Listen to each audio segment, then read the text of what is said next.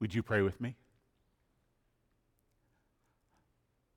Oh, Lord Jesus, we thank you so much for the wonderful gift to be able to come into your house so that we might worship you, express our love for you, and perhaps most importantly, experience you, feel your presence, and know your goodwill for our life. Lord, we thank you that your love was so great that you could not stay distant or aloof, but broke into your world to express your love and to do something that none of us could do for ourselves. You have covered our sins. You have made a way of reconciliation. You have healed us. You have given us hope.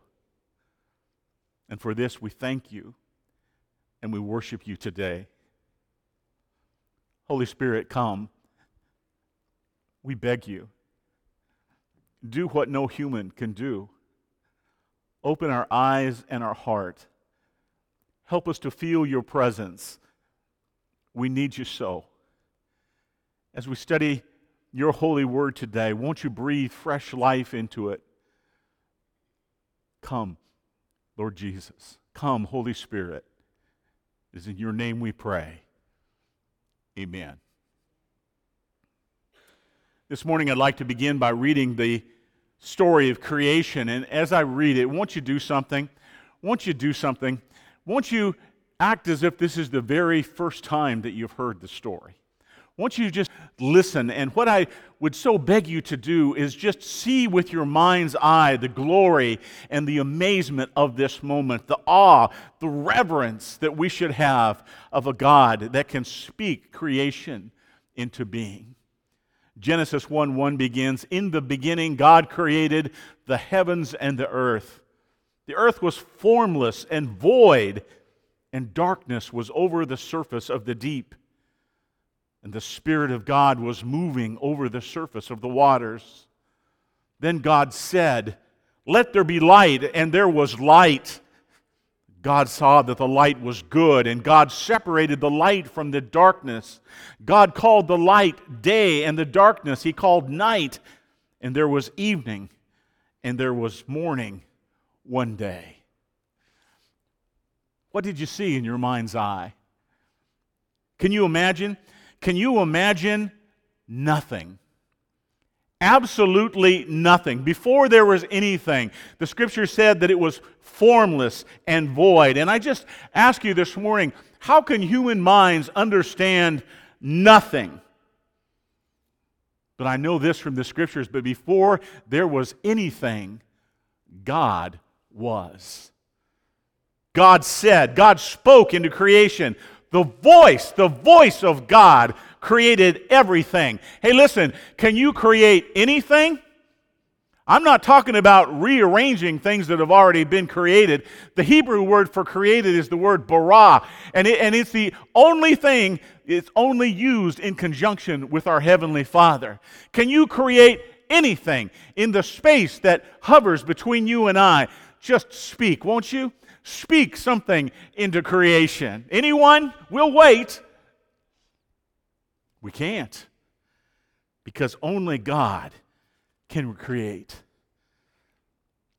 Genesis 1:26, then God said, He spoke, He said, "Let us make man in our image, according to our likeness, and let them rule over the fish of the sea, and over the birds of the sky, and over the cattle, and over all the earth, and over every creeping thing that creeps on the earth." God created man in His own image. In the image of God, He created him, male and female. He created them. The Scripture says, "Let us in our image." And here we have, from the very beginning of the Scriptures, what do we have? We have the Trinity. We have let us, Father, Son, and Holy Spirit, coming together. And by the way, creating. Not out of a lack, not out of God needs something to be whole. No, out of His perfect love, out of His overflowing love, He created us, the pinnacle of His creation. And He gave us the honor of watching over, being the caretaker of everything. This is the creation story, correct? Would you be surprised to know that some people believe there's a second creation story also in Genesis? Don't be worried, I teach no heresy. But in Genesis 2 and 4, it seems like the story begins again. It says, this is the account. What follows is the account. We have heard one account, now we hear another. This is the account of the heavens and the earth when they were created. In the day that the Lord God made earth and heaven. Now no shrub of the field was in the earth yet, and no plant of the field had yet sprouted. For the Lord God had sent rain upon the earth, and there was no man to cultivate the ground. But didn't we see just before that man had been created?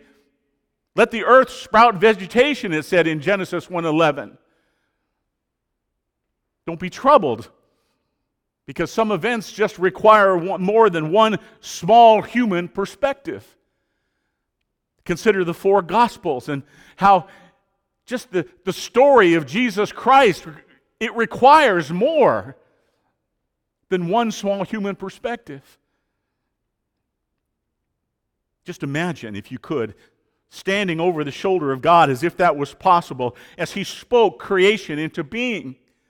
I don't understand. I can't really see in my mind's eye. How is it that there is nothing and then God separates the light from the darkness? And look over His shoulder, and just at the sound of His voice, the stars begin to appear in the sky, and galaxies begin to whirl, and planets begin to spin, just at the sound of our God's voice. Now, sit down and write it. Describe it. And if you took 100 years or you took 1,000 years, you'd never be able to capture the glory of what God has done.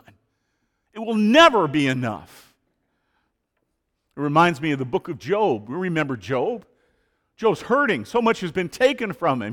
He's broken. He's been sick an awfully long time. He's lost his loved ones. He's lost everything. He sits in a pile of ashes, scraping his wounds.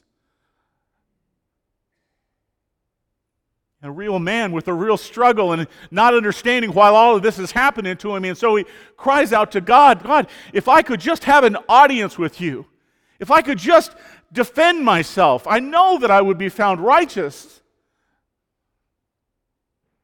And God speaks to Job and He says, all right, come. But before you speak, before you make a defense, before you ask a question, let me just ask you a question. Have you ever in your life commanded the morning and caused the dawn to know its place? Have you entered into the spring of the sea or walked in the recesses of the deep? Have you understood the expanse of the earth? Tell me if you know all this. Can you bind the chains of the Pleiades or loose the cords of Orion? Can you lead forth the constellation in its season and guide the bear with her satellites? And after two chapters of such shaking, jarring question, the only thing that Job can do. Then Job answered the Lord and said, behold, I am insignificant. What can I reply to you? I lay my hand on my mouth. Because when faced with the glory and the power and the majesty and the awe of the one true God, perhaps the best, perhaps the only thing to do is just to bow down, to raise holy hands and to whisper, holy, holy, holy is the Lord of hosts.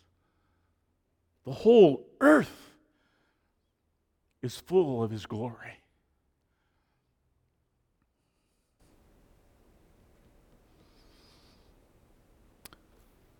What can wash away my sin? Nothing but the blood of Jesus.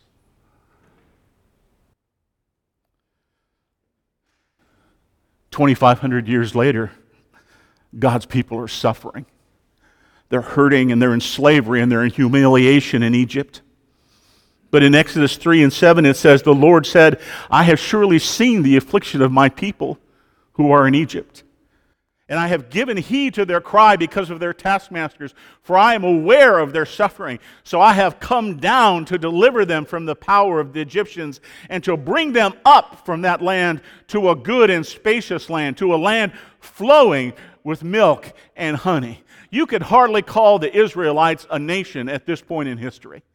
They were more just a loosely affiliated kind of ragtag group of tribes in a foreign land. And the Egyptians, on the other hand, they were the mightiest nation in the history of the world. They had literally for centuries been the power on earth. The preeminent civilization in the Mediterranean world, perhaps the world. They revolutionized warfare. They mastered the chariot. They had it so that they could put 2 or even more warriors in one chariot, and they could attack 35 miles an hour. At that time, that was something. And they had literally hundreds and hundreds and 1,000. Can you imagine 1,000 chariots coming up over the hill? Who would take on the Egyptians? Who would take on that kind of power? Who on earth? None could stand. The Israelites, hardly. Who could take on? Who could stand against the Egyptians? No one on earth. What power in heaven and earth? The great I Am. Said he would deliver his people. Exodus 3:14, God said to Moses, I am who I am. And he said, thus you shall say to the sons of Israel, I am who has sent me to you. I am, meaning I was, I will be, I am, all at the same time, because he's not bound by time or space.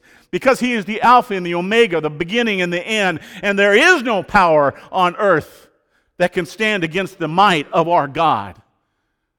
And so God uses Moses to deliver these 10 signs. The last 2 to me are the most awe-inspiring. The 9th plague, the plague of darkness, when all of Egypt, can you imagine? All of Egypt falls into darkness. Darkness, pitch black. Not for 1 day, not for 2 days, but for 3 days. It's in absolute darkness, except where? In the land of Goshen, where the Israelites are. Because the light and the love of God is with his people. The 10th plague, the plague of death. Exodus 12:7. Moreover, they shall take some of the blood of a lamb, and put it on 2 doorposts and on the lintel of the house in which they eat it. The blood shall be a sign for you on the houses where you live. And when I see the blood, I will pass over you, and no plague will befall you to destroy you when I strike the land of Egypt. What can wash away my sin? Nothing but the blood of Jesus. God guided his people out of Egypt and through the Red Sea. And God destroyed that mighty great Egyptian army, and they would never be a world power again after that. God guided his people with a pillar of fire during the night. I would have liked to seen that. A pillar of smoke in the daytime. And then one of the most favorite images of mine in the entire Scripture, God led them to Mount Sinai so that he could meet with his people. Envision this in your mind. Now Mount Sinai was all in smoke because the Lord descended upon it in fire. And its smoke ascended like the smoke of a furnace, and the whole mountain quaked violently. When the sound of the trumpet grew louder and louder, Moses spoke, and God answered him with thunder. And all the people perceived the thunder and the lightning flashes and the sound of the trumpet and the mountain smoking. And when the people saw it, they trembled and stood at a distance. This is our God. When God drew near, the mountain quaked. Thunder and lightning precede our God in his majesty. And in response, in verse 19, they said to Moses, "Speak to us yourself, and we will listen. But let not God speak to us, or we will die."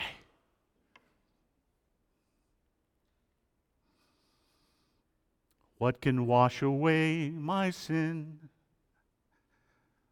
Nothing but the blood of Jesus.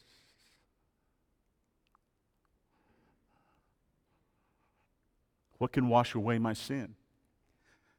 And maybe the question doesn't seem to fit with the rest of the sermon. But consider this, that the same God who was before time began, the same God who spoke creation into being, the same God who commands the morning, who understands the expanse of the earth and beyond that all of the universe, the one who holds all things together, the one who crushed the most powerful nation on earth, the one who makes mountains tremble as it appears that thunder and lightning announce his coming, the same God is the same God that bled and died for you so that you might live.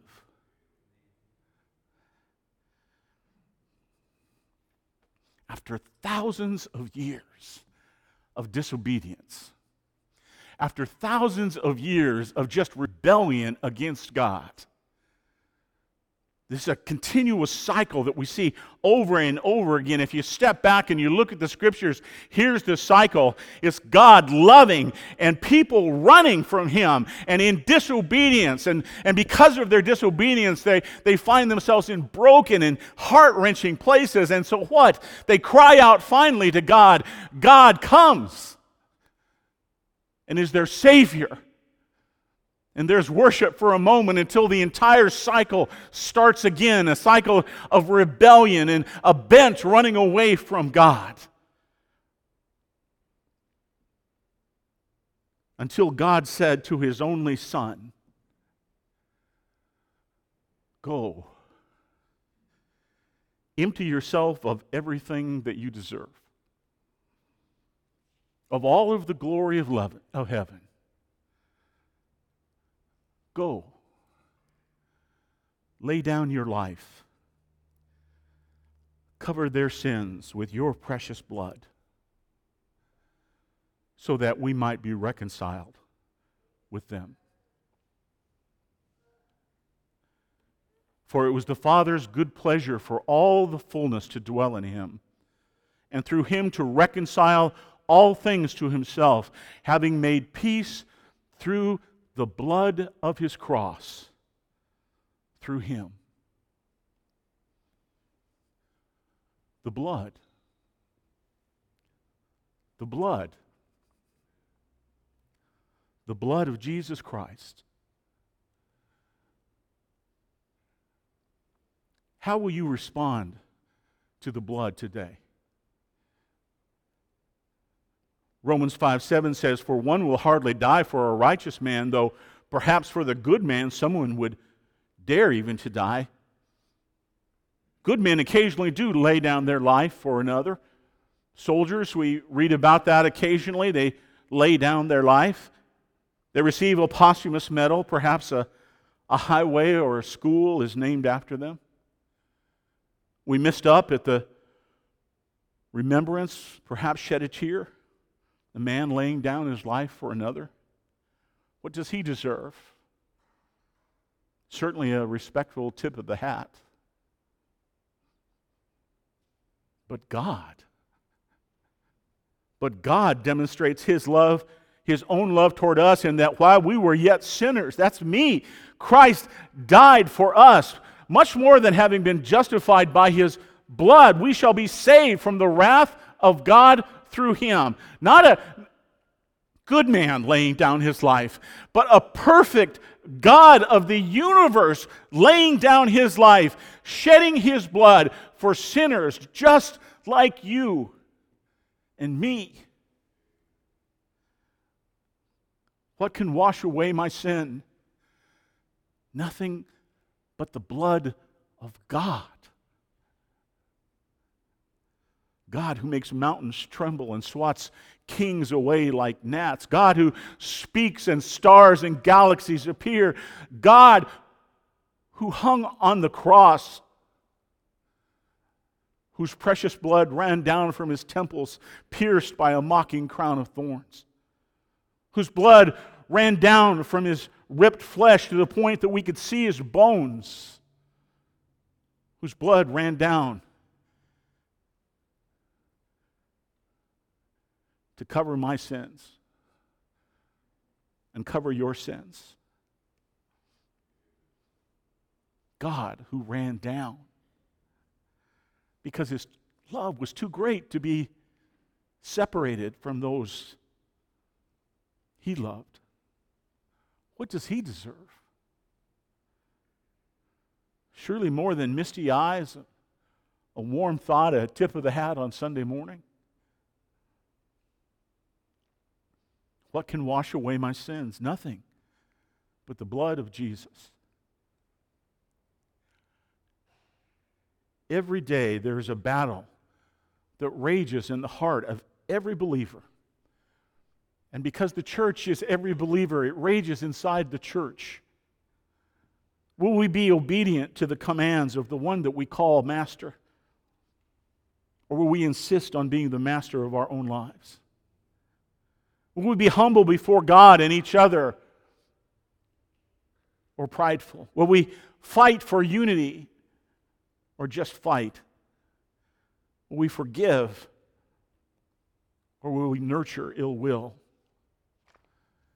Will we focus on what is important to Jesus, to reaching out to the lost, saving souls and saving eternities? Or will we just settle for our own comfort? What enables a believer? What enables a church to do the hard thing? It's the blood.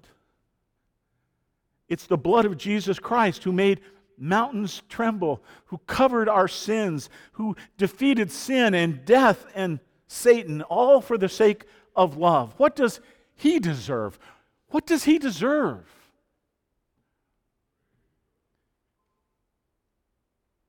Everything. Everything.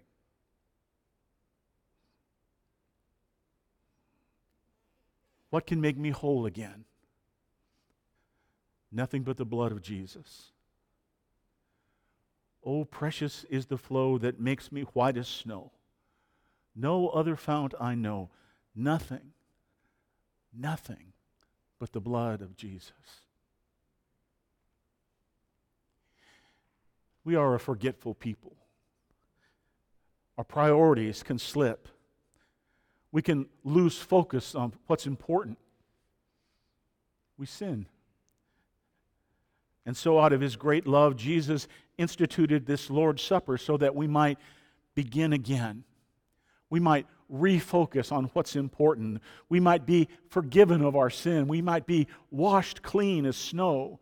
That we might leave this place in unity, refocused and re-energized about the calling on each one of our lives. Jesus said, "Do this in remembrance of me." How will you do this morning? Will you go through the motions? Will you brush up against it? Or will you take his blood inside you and remember?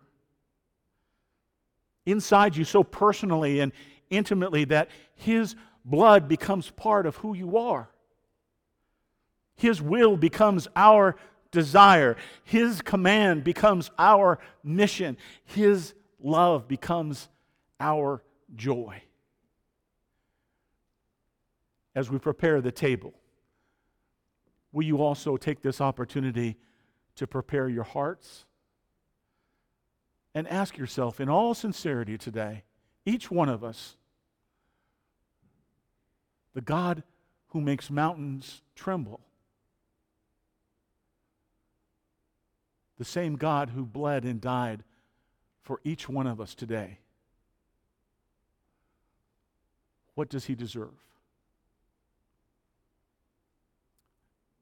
May I ask the deacons to come forward as we prepare the table.